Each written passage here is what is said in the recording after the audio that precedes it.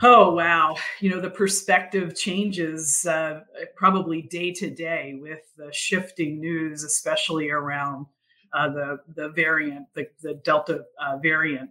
But I think our presidents have learned a lot from the past year and a half.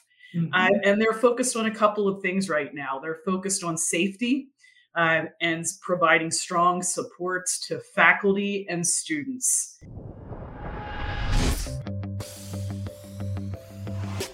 Welcome to Innovating Together, a podcast produced by the University Innovation Alliance. This is the podcast for busy people in higher education who are looking for the best ideas, inspiration, and leaders to help you improve student success. I'm your host, Bridget Burns. Our next guest is Karen Stout, who has served as president and CEO of Achieving the Dream since 2015. Prior to this, Dr. Stout was president of Montgomery County Community College for 14 years. Welcome, President Stout. Thank you for joining us. Well, thank you, Marjorie, and thank you, Bridget. It's wonderful to be here on this Monday afternoon on the East Coast, but morning on the West Coast. Yeah, you just came back from a vacation, so I bet you're feeling great. So just in general, we like to kick it off by getting a sense of where you are and how are you doing right now? I'm doing well, coming off of 3 weeks of vacation. And honestly, Bridget and Marjorie, it is the first time that I have really fully disconnected. So I really understand the phrase disconnect to connect. And it was really important for a lot of reasons, for the organization, for me to step away for a little bit, but primarily for myself. Wow, I'm going to have to try that disconnect thing. I have not done it yet. I did not bring my laptop anywhere with me. I did not turn my laptop on until 6 a.m. this morning. So I am in catch-up mode, but I'm really happy to be reconnected. Did you feel any anxiety about the first few days? Like, I can't get on my devices. You know what I did? I immediately started a very active vacation at the moment that I disconnected. So I went on a backroads bike trip through Oregon. And I was so focused on managing through the hills and the heat that it was very easy for me to disconnect. And then when I returned from that trip and still had some time to myself, I had broken the habit. I wasn't addicted anymore, and it felt good. Okay, I'm going to have to try that. I think I'm going to do it before by the end of the month. So, lead by example. I love it. This is good. Keep that promise to yourself. It's as important as meeting any deadline in inside higher ed. Okay, I am going to take that under advisement and take it very seriously. But now that you're back to business, I was wondering, given the unique space that you sit in as a president among presidents and with everything going on right now, can you give us a sense of the perspective of community college presidents around the country right now? Oh, wow. The perspective changes probably day to day with the shifting news, especially around the variant, the Delta variant. But I think our presidents have learned a lot from the past year and a half. And they're focused on a couple of things right now. They're focused on safety and providing strong supports to faculty and students. So across the country, many have already started their semesters. Others are preparing for semesters. And first and foremost is safety. Secondly, though, I think our presidents are really focused on reconnection. And what I mean by that is trying to find the students who left our campuses last spring, did not come to campus in the fall right out of high school, and the disconnected adults in our communities who desperately need a foothold into some type of retraining to be prepared in this changing economy. And that's a big challenge. That's a big challenge because the students who are not coming to America's community colleges right now are the ones that are most affected by the virus, by COVID. So it is a significant challenge. And I know across the country, our leaders are worried about what is being billed an enrollment crisis, but really it's a disconnection crisis that we need to have a different perspective on access around. We cannot continue to assume that because we're community colleges, students will find us, that access is in our DNA. Instead, it's a different mindset that our leaders are adopting, just like the work we put into student success. I think now you'll see this very strong focus on access, reconnection, and success, and really tying those two together in a new and much more intentional and strategic way. Good. That's really thoughtful. I appreciate that framing. Yeah. But I want to turn to something that was pretty newsworthy before you left on your vacation. Congratulations on the Mackenzie Scott gift. There are so many organizations on that list where when I saw it, I was like, yep, that is good philanthropy, because I could not dispute a single one of those investments. They were the right investments, the right organizations, and yours definitely at the top of that list. So, but I'm curious, for those of us on the outside who are so wondering what that experience is like, can you share with folks a little peek behind the curtain about what it was like for you to, how did you first hear about this? And we're all curious also about how you see this this new kind of breathing room, which I'm sure it's giving you, what that's going to mean for ATD's work in the future. I wish I could give you a really good look behind the curtain. I found out about the gift really right before the public found out about the gift. And when I found out about the gift and the amount, and I know, of the 700 and some organizations that Mackenzie Scott has supported, I think 200 or so have said the amount. And, part of the donor agreement is that you do not have to reveal the amount. But for ATD, it was $20 million. And when I heard it was $20 million, I mean, I started to cry. I started to cry and shake because it is that significant for an organization like ATD. Our annual operating budget ranges from 16 million to 20 million, depending on how much philanthropy we receive for certain programs each year. So this gift equaled our, annual operating budget. And to me, it was an affirmation of 2 decades of leadership that ATD has, put into the field around student success for a while. In 2004, and Bridget, this, we were by ourselves in this work, and just community colleges were engaged in the student success work. And then, a movement started, and it is a big movement now around student success and equitable student outcomes. So the gift does give ATD some breathing room. Yes, we are our own independent nonprofit with our own, board of directors. We're not attached to another organization where we get kind of that infrastructure spine of support. So we're providing our own spine of support. That is a challenge while you're also trying to do program work of a high quality, high caliber, sustainable, in a sustainable way in the field. So the gift will help us in a couple of ways. Number one, it will help us build some reserve fund, which I think is really important for the sustainability of ATD. We operate, year to year on a shoestring. Number two, it will help us invest in some infrastructure support for the organization, especially around critical items like building our coaching cadre, providing professional development to the coaching cadre, staffing at an adequate rate our programs. But most importantly, we're looking to be generative with the gift. Mackenzie Scott talked about being generative with generosity, with giving. And we want to model that. So we're looking at ways to re-grant some of the Mackenzie Scott dollars to the field to help bring more community colleges into our network, community colleges that have been under-resourced and unable really to carry the financial burden that exists with coming into ATD, but also to help colleges that are doing good work to accelerate and further scale their work. So you'll see us in the coming months begin to seed some of that work. Right now, we're working to build an infrastructure to store the gift, which is, that is really important. So that's a whole new generation of work for ATD. But I appreciate you asking about that, Bridget. And, it is a highlight.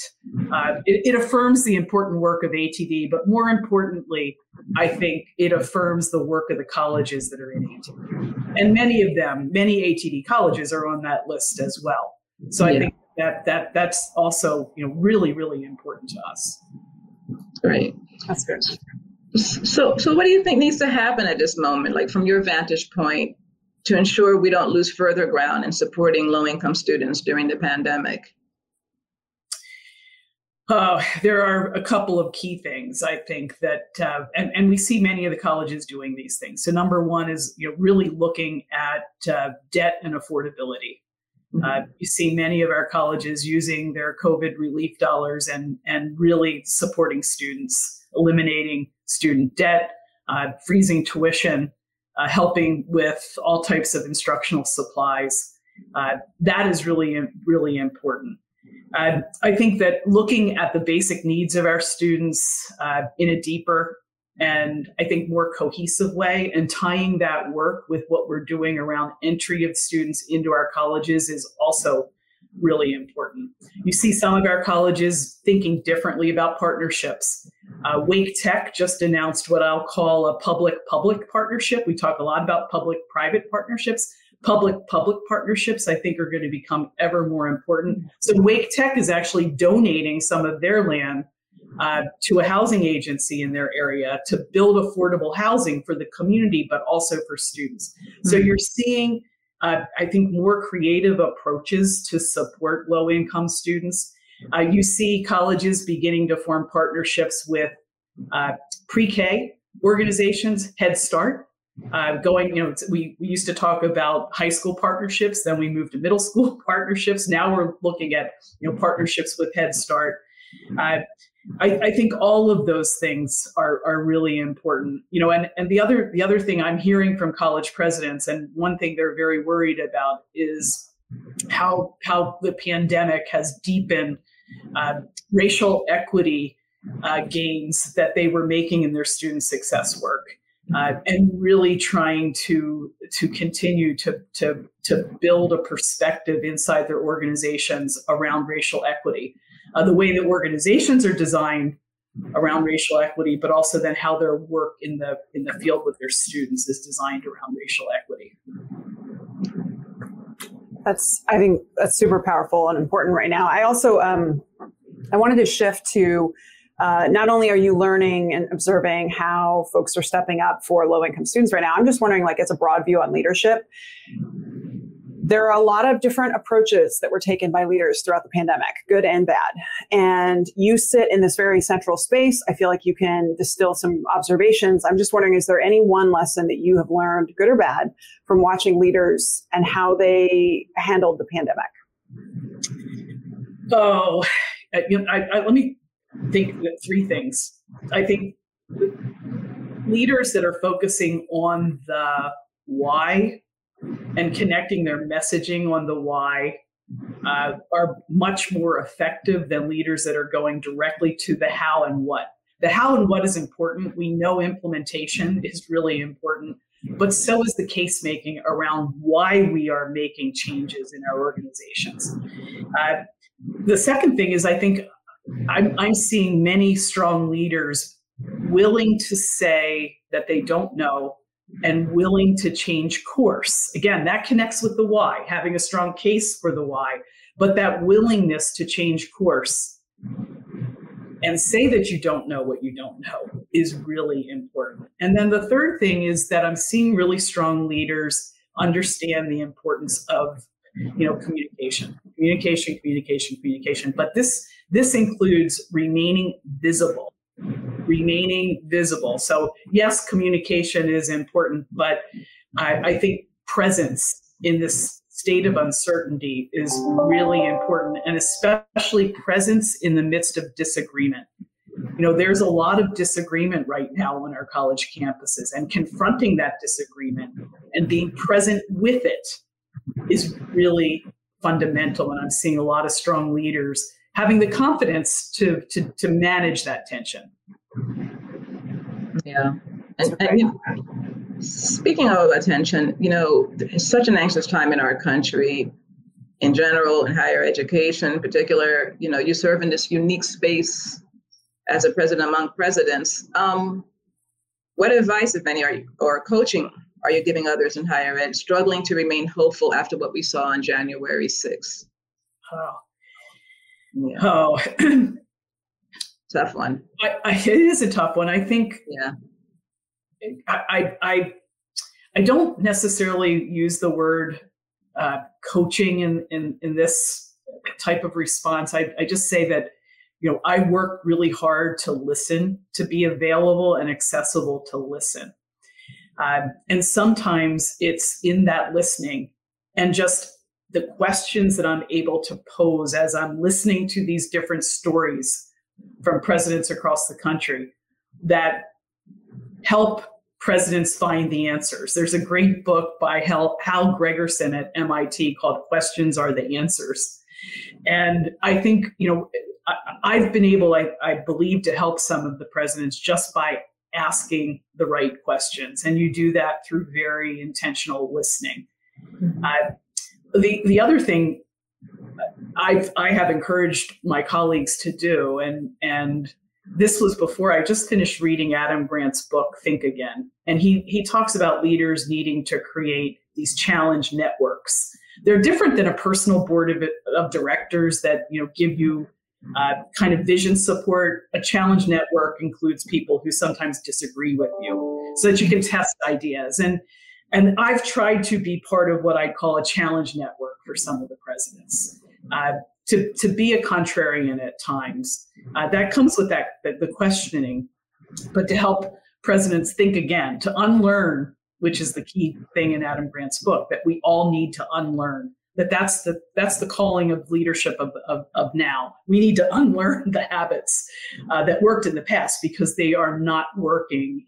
That's good. And I mean, I don't think there's a perfect answer for that right now, but boy, no higher calling than to work where we do, right? Because it clearly matters and we need to keep doing more of it. So I'm curious about you as a leader of community colleges and who spent so much time in this space. You're very aware of kind of the exemplars of best practices of, really great champions, whether they're in other spaces or at other universities. And I'm just wondering, if you had a magic wand and you could change one way that universities show up as partners for community colleges, how would you change it?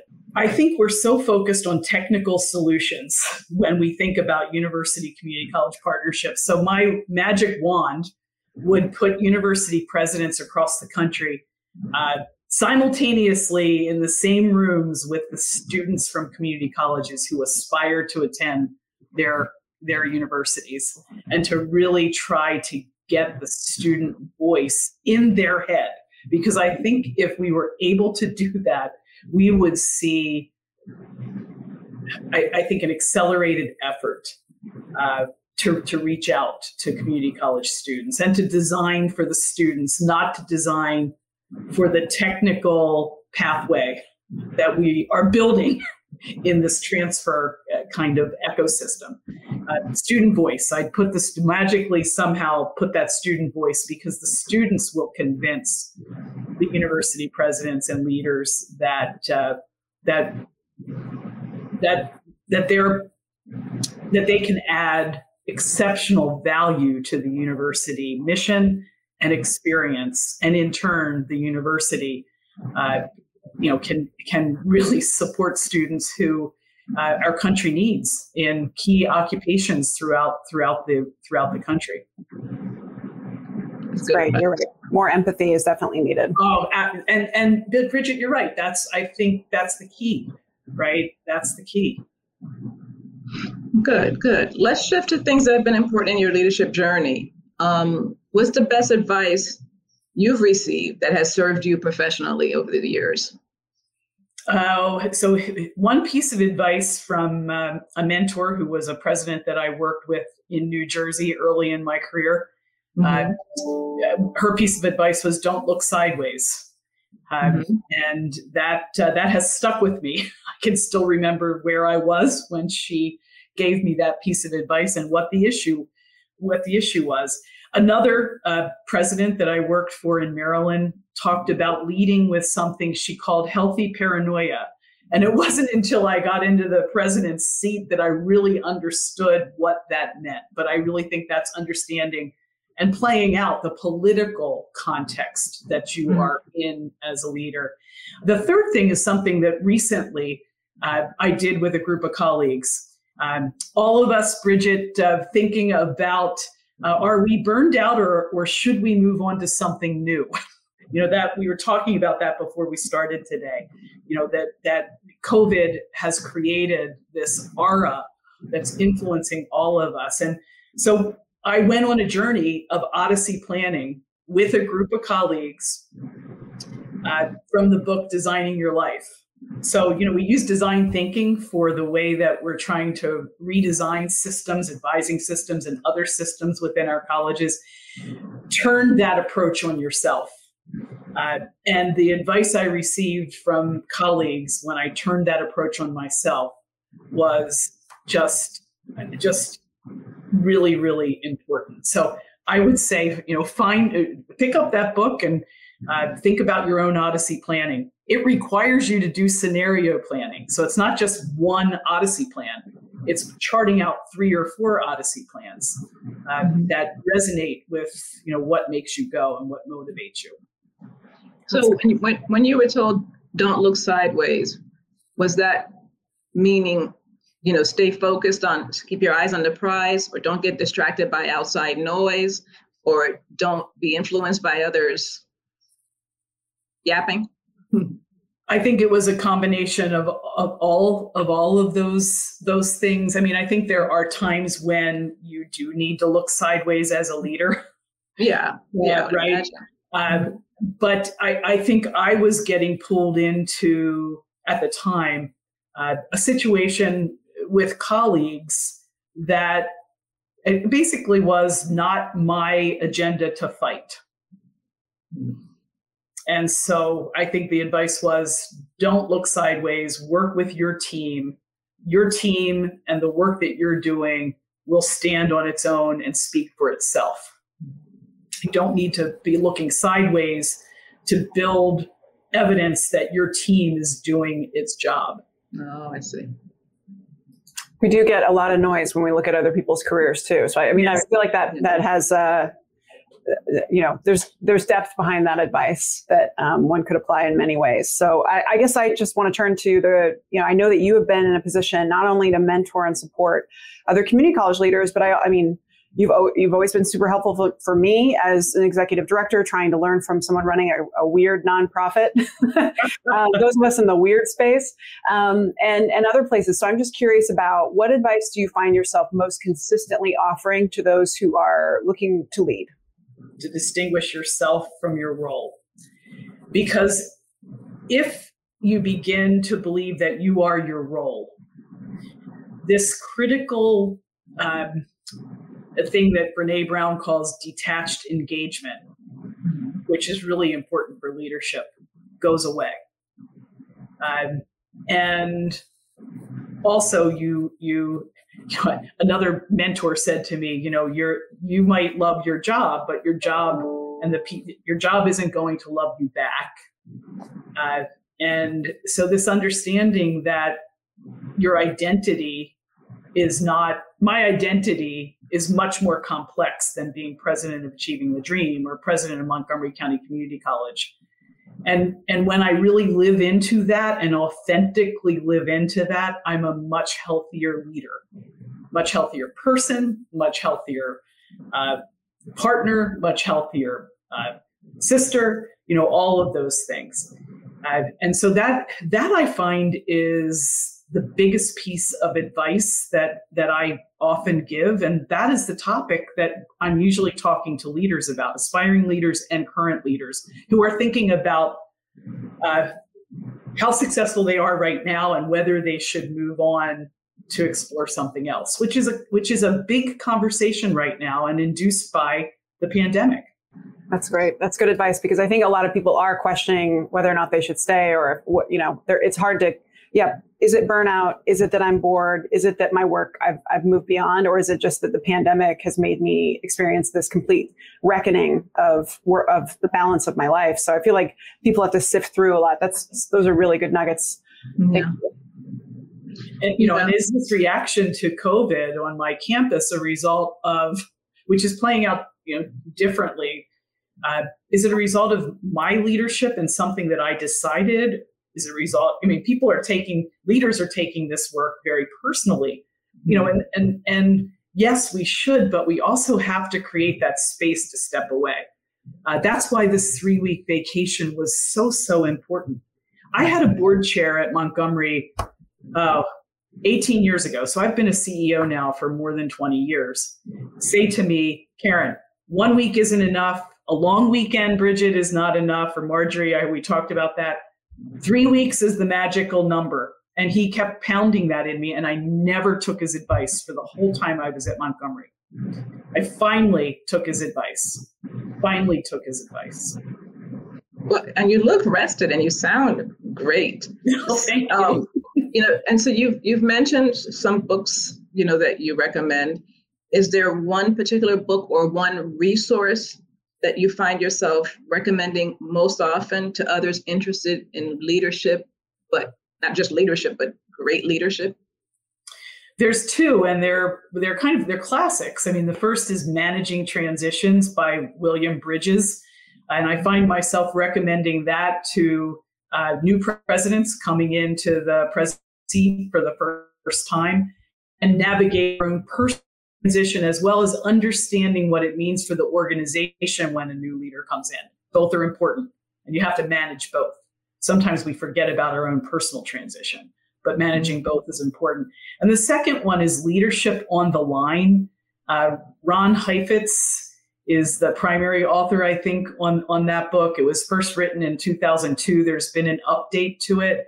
But he really gives some good advice on how leaders need to manage this working on the dance floor. When do you get on the dance floor, and when do you move to the balcony? And how important it is to balance both. That's my big takeaway from that book. And that's what I'm often talking to new leaders about, because that's really important, because you set that standard from the moment you start your new position. So, and it's hard to break the habit of when you're dancing and when you're on the balcony. Yeah.